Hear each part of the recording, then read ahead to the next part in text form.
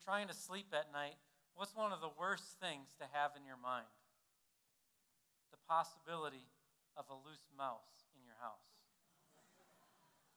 Right? When you're trying to sleep at night and you kind of constantly got in your mind that you know there's a critter running around your house. You're constantly thinking, what?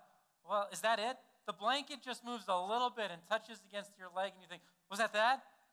So all night you're kind of sleeping with one eye open, kind of not, but it's always there. And so basically, out of fear, what do? Find the critter. Because it's really hard to sleep. Welcome to our world when the hamster gets loose. Because who wants to go to bed knowing the hamster might crawl in for a late night snuggle? I'm sure that you've lost something at some point in your life. All of us have lost something at one point in our lives. Sometimes we've lost something important. Sometimes we've lost something small. Something small, we say, maybe we'll find it. Something important, we turn over anything and everything to find it. When the hamster's lost, you search for it because you're afraid of what's going to happen if you don't find it. This morning we interact with Jesus in Luke 15, and he's telling us some stories, or he's telling us some parables, trying to focus us in on pursuing someone who has been lost. But what we've got to be understanding of Luke 15 this morning and captured by is that Jesus isn't telling the story of saying, hey, pursue that which is lost because of fear. Actually, what Jesus is doing is he's revealing something through these parables about the heart of God. Because Jesus is being attacked. You see, the religious people are not happy with Jesus. Because Jesus is going from town to town, and as he goes from town to town, the religious people aren't getting all of his time. He's not spending all of his time in the temple or in their homes, but Jesus is now found in the homes of people who are unacceptable in the sight of religious leaders, labeled sinners in the gospel. And so Jesus is in their homes. And now the religious leaders are grumbling. It says that right at the beginning of Luke 15. They're kind of like, what's he doing over there?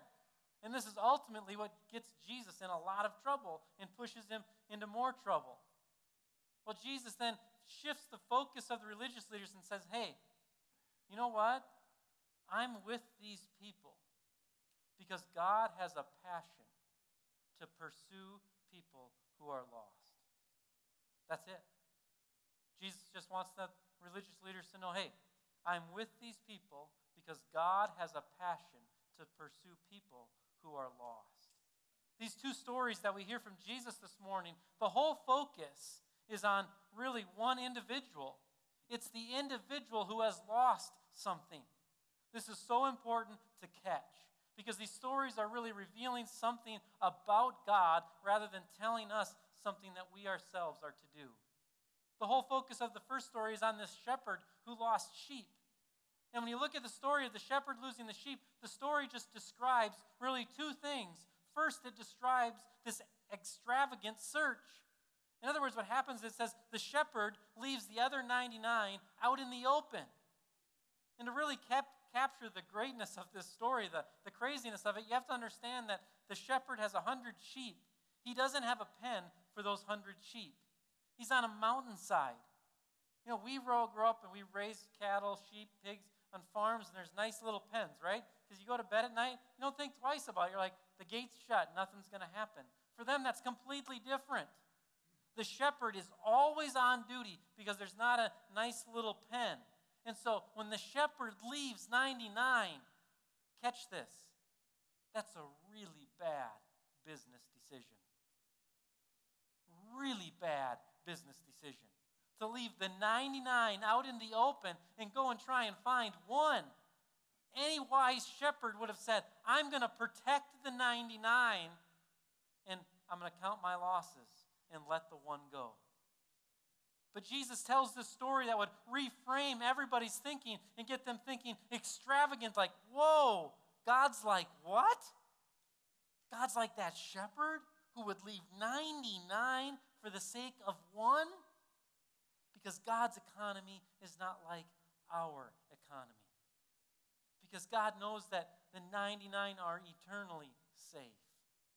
The one is not. And so Jesus reveals here the heart of a God who wants to pursue people. And catch this, even at the risk of offending other people. Jesus wants to pursue people even at the risk of offending other people. This is exactly what Jesus did.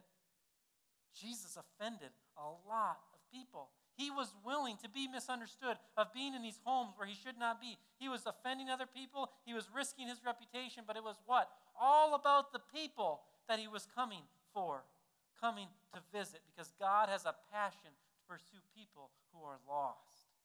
The story of the shepherd's all about an extravagant search, but it's not just about an extravagant search, it's also about an extravagant party. The shepherd finally finds the one sheep, brings him back, and what does he do? He says, hey, come on over for a party, let's celebrate. Again, this is countercultural. The people listening would have been like, what? We're not going to have a party for one. Why would we have a party for one? You should have never left the 99. It's not how God operates. Even one coming back to God, God says, we're going to have a party. Even if Hete would have been the only one in Mongolia that would have been reached, the efforts of Amon would have been worthwhile. Hete was wrong this morning. I'm sorry to correct you when he was being interviewed. He said that when he accepted Jesus, there was no party or celebration. Jesus makes it clear there is a celebration when one comes to faith in Christ. There were plenty of angels rejoicing that day when Hete came to know Jesus Christ. Because God throws an extravagant party whenever he finds a person. Because God's in the business of pursuing people. The second story about the woman searching for the coin, it's about the exact same thing. It's all about who? The woman searching for the coin. All about, flipping the lights on, turning things around, looking for it, boom, boom. And then again what? An extravagant party, calling all of his friends, hey, I lost 1 out of 10 coins. Come and celebrate that I found it. It's all about the extravagant search, and it's all about the extravagant party, flowing from the heart of the one who's searching. These stories, God is simply saying to the religious leaders, you don't understand my actions because you don't understand the heart of God. That the heart of God is to find people who don't know God and connect with them. This is what Jesus came to do. It says it in different ways throughout the whole Gospels. In Luke 19, Jesus says it himself when he says, for I came to seek and to save that which is lost. Well, what does it mean to be lost? To be lost simply means you're not where you're supposed to be, right? And so to be a person who's lost simply means I'm not where I'm supposed to be with God. I'm not in relationship with God. The heart of God is broken, not because moral laws are being broken. That's a big part of it. That's a reflection, though, of it. God's heart is broken in that people are not in relationship with him. And so therefore, God is on a rescue mission to rescue people. This morning, we're reminded of that rescue mission in the nation of Mongolia. But God's not just concerned about Mongolians hearing the good news of Jesus Christ. He's concerned about citizens of America. He's concerned about people who live in America who don't know God. The question for you and I this morning is, does our passion align with God's passion? Does our passion align with God's passion? And God's passion is very clear. People. God cares about people. God's passion is to reach out to people. What's your passion this morning? Is your passion other people? People who are alienated from God? People who don't know God or unable to experience the joy and the peace of God? That's the passion of Jesus that he's revealing through these parables this morning. And now we have an opportunity to ask God, God, create that passion in us. Does our passion reflect the passion of God? This next week, I want to encourage a couple of practical things for you as we reflect upon the passion of God to reach people. Number one is this. First practical thing I want to encourage you to do this next week is this. Saturate yourself in the vision of God. Saturate yourself in the vision of God. First and foremost, don't worry about the practical stuff of reaching people until you have the heart of God. First, some of you need to be captured this morning. You need to have your minds renewed of who God is, that God is not sitting in a corner somewhere going, come on, I want some people to come back. Or God's not sitting there with his back turned like, oh, they just keep doing dumb stuff. No, no, no. Every image used in Scripture to describe God through the person of Jesus Christ is a God who's active and interactive. That the vision of God, the passion of God is for people. This morning I want to encourage you, return to a Bible verse from your childhood, or for maybe some of you, a brand new Bible verse. John 3:16. Don't let the simplicity or the 3:16 at sporting events take away the depth and the power of John 3:16. For God so loved the world that he gave his only begotten Son. Just right there. Just memorize, reflect, think about, say it over and over. Right there's God's vision. What is it? Love the world, so he gives. That verse is all about God saying, I love people, so what do? I give my best. The very first thing each of us needs to do is we need to resaturate ourselves in the vision of God. And so that we ourselves are so overcome with God's vision. Second thing I want to encourage us to think about this morning is this. Does my giving, our giving, reflect the heart of God? Does our giving reflect the heart of God? Let's just put it right on the table, right out in the open, right? If you want to know what somebody's priorities are, you look in two places, calendar and checkbook.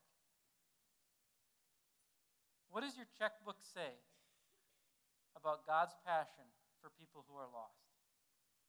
What does King of Glory's checkbook say about God's passion for people who are lost? This gets really difficult because there's a lot of needs in the world. But this is where the church is different. The number one priority is the eternal well-being of humanity. That doesn't mean we don't do good things. We do good things. We bring clean water and we bring food. But where Christianity is different is here. We bring clean water and food at the exact same time we bring the message of Jesus Christ. After we bring clean water and food, this is going to sound really bad, we're not concerned about building Hilton hotels.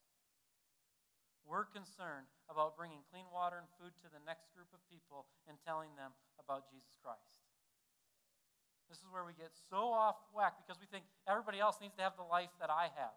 That's simply not the way it's supposed to be. I don't know why God's economy works this way and some have, some don't. I don't know. It's a mystery. But God's passion is for the well-being of people, so we've got to be serious about evangelism. How about you today? Does your checkbook reflect that you're serious about evangelism? Saturate yourself in the vision of God. Reflect to see if our giving reflects a heart that's after God's heart. Thirdly, pray this next week specifically around evangelism. Let me give you two specific things. Two specific things, and this is different. This next week, we always say this, right? Oh, well, Pastor, you always say pray. Of course I'm praying. I don't want you to pray for the person you're witnessing to. Don't pray for the person you're witnessing to. That might sound weird. I want you to pray for these two things. First, this. Pray for laborers to go into the harvest field. Jesus says, the harvest is ready. The laborers are few. Pray to the Lord of the harvest. Maybe stop praying for the person you're witnessing to and say, God, send someone to the person that I'm seeking to witness to. Pray for more laborers in Mongolia. Pray for more laborers at First School of X. Pray for more laborers at First National Bank. Pray for more laborers everywhere. Number one. Number two, pray for an open door. This is different than praying specifically for the person. The Apostle Paul always asks for this in his letters. He says, and pray for an open door for us that we might share the word of God boldly. Pray specifically that God would give you an opportunity to share about Jesus Christ. Pray for laborers and pray for an opportunity to share. Saturate yourself in the vision of God. Check your giving to see if it reflects the vision of God. Pray finally this, and this is the hard one. Open your mouth. Let's say that together. Open your mouth. Now, I'm going to say something because I think this needs to get cleared up. We are not, this is the church that King of Glory is not, is we are not this. We are not, you bring someone to King of Glory so Pastor Rich can tell them about Jesus. That's not our church. That's not our model. That's not my philosophy. There's other churches that have that model and philosophy, and guess what? That's fine. We should encourage them. We should build them up. We should stop speaking badly about them. But say, hey, that's great. That's not our model. This is not you bring them here and I'm going to tell them about Jesus. This is you and I going and telling others about Jesus Christ. Now, we want you to bring them here, yes, where they're taught and encouraged. But every single one of us has a responsibility to be a witness, to give testimony to the life and the person of Jesus Christ. No ifs, ands, or buts about it. Open your mouth. So, what do I say? What do I say? Let me give you 2 questions maybe to say. And these aren't rocket science, and there's bundles of others that are better. First question is this that maybe you could ask someone is, hey, who do you say Jesus is? Who do you think Jesus is? That's still an optional question in our culture to ask that question. Second question you can ask is pretty simple is, what are your spiritual beliefs? Help me understand your spiritual beliefs. You don't just walk up to someone and be like, hey, what are your spiritual beliefs? You don't walk up to someone and say, hey, who do you say Jesus is? Okay, we all know that's not going anywhere. But all of us, if we're passionate about people, do you remember what Luke 15, catch this, don't miss this, Luke 15, 1. It starts because what? Jesus tells these stories. Why? The Pharisees and the scribes grumbled, saying, this man receives sinners and eats with them. Let me translate that for you. Jesus was in relationship with people. Are you in relationship with people who don't know God? If you're not, guess what? You got to change something. And it's non-negotiable. You got to change something. You got to change something so you have that opportunity. When you're in relationship, then the opportunity comes up. Hey, what are your spiritual beliefs? Just starting the conversation, opening up and starting from there. Saturate yourself in the vision of God. Pray for the laborers. What was it? Saturate yourself in the vision of God. Check your giving. Pray for laborers. Open your mouth. Why? This morning, you're going to see those 4 things as rules until you get to the point where you understand that God loves people. Because God doesn't see people as a project. God doesn't see people as just a decision that needs to be made. God sees people. Do you care for the person? Do you understand the depth of God's love for people? Most of us don't realize or put effort into eternal conversations until it's too late. Just last night, about 11:10, my phone rang. As many of you know, I serve as a chaplain for the police department and the county sheriff's office. And recently, I've stepped back into a different role there where I'm just administrating now. And so I really don't go out on calls anymore, and I don't visit with people directly. So I'm kind of overseeing 14 other people and trying to train them and build them up. Get a phone call from one of our individuals who's out on a call. Reports back they just finished at a suicide. And I didn't see him, I wasn't with him, but he was shaken. He had no clue what to say. And here's the number one reason why. Because the family that gathered as he was talking made it crystal clear that the individual had no knowledge or understanding of Jesus, of Christianity. Now, I'm not saying that person's eternal well-being anything like that. But this person, who's a trained ministry person, was shell-shocked. Absolutely shell-shocked. And called and said, what do I say to the family? They want me to come over tomorrow afternoon at 1. What do I say? What do we do? I've been in that spot where that individual has been. And sadly, you become a little bit numb to it.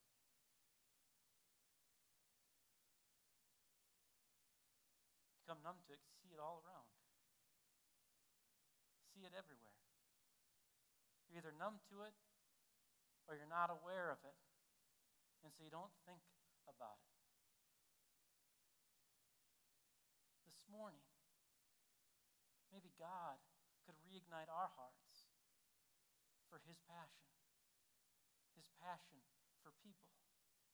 Because people are hurting.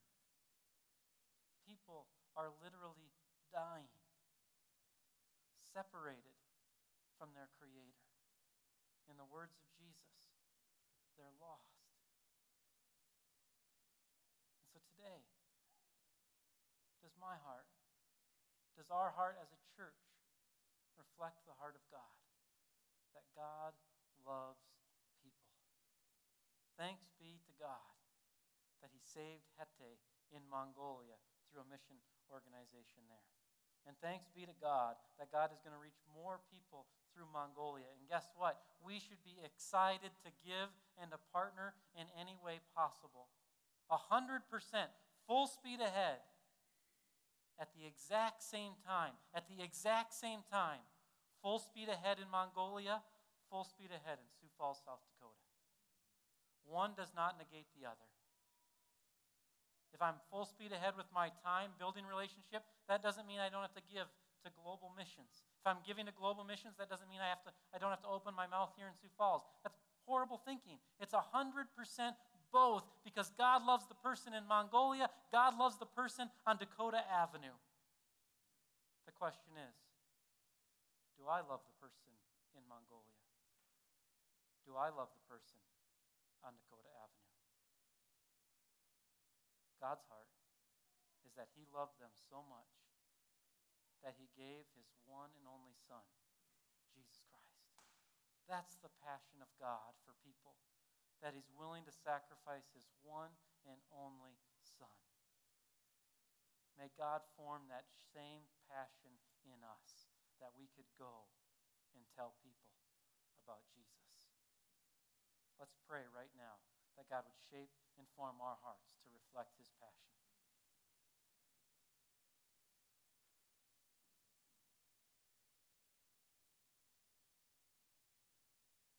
Gracious God, we first want to say thank you. That each of us in this room, God, whether we recognize it or not, God, each of us in this room was lost, or we are lost. God, thank you for coming to us. God, thank you for your passion for people, that you gave your one and only begotten Son. God, I ask now this morning that you would mold my heart, that you would mold the church's heart, that you would mold each individual's heart here this morning, that we would have your passion for people. So God, right now, supernaturally, we know you're in the business of miracles, God. And so we ask for a miracle this morning, that you would shape our hearts to reflect your passion. God, very simply, make us passionate for that which you are passionate. So God, we ask now for laborers. God, we ask that you would put people in the pathway of our grandchildren, put people in the pathway of our children, put pathway in the people of our co-workers. We ask for laborers right now in the name of Jesus. God, we also at the exact same time ask for opportunity. God, work another miracle. Give each of us an opportunity to open our mouth this next week. God, we praise you and we thank you. Thank you for saving us. Thank you for your grace. Help us now to go and tell others about that amazing grace. We thank you and we ask all of this in Jesus' name.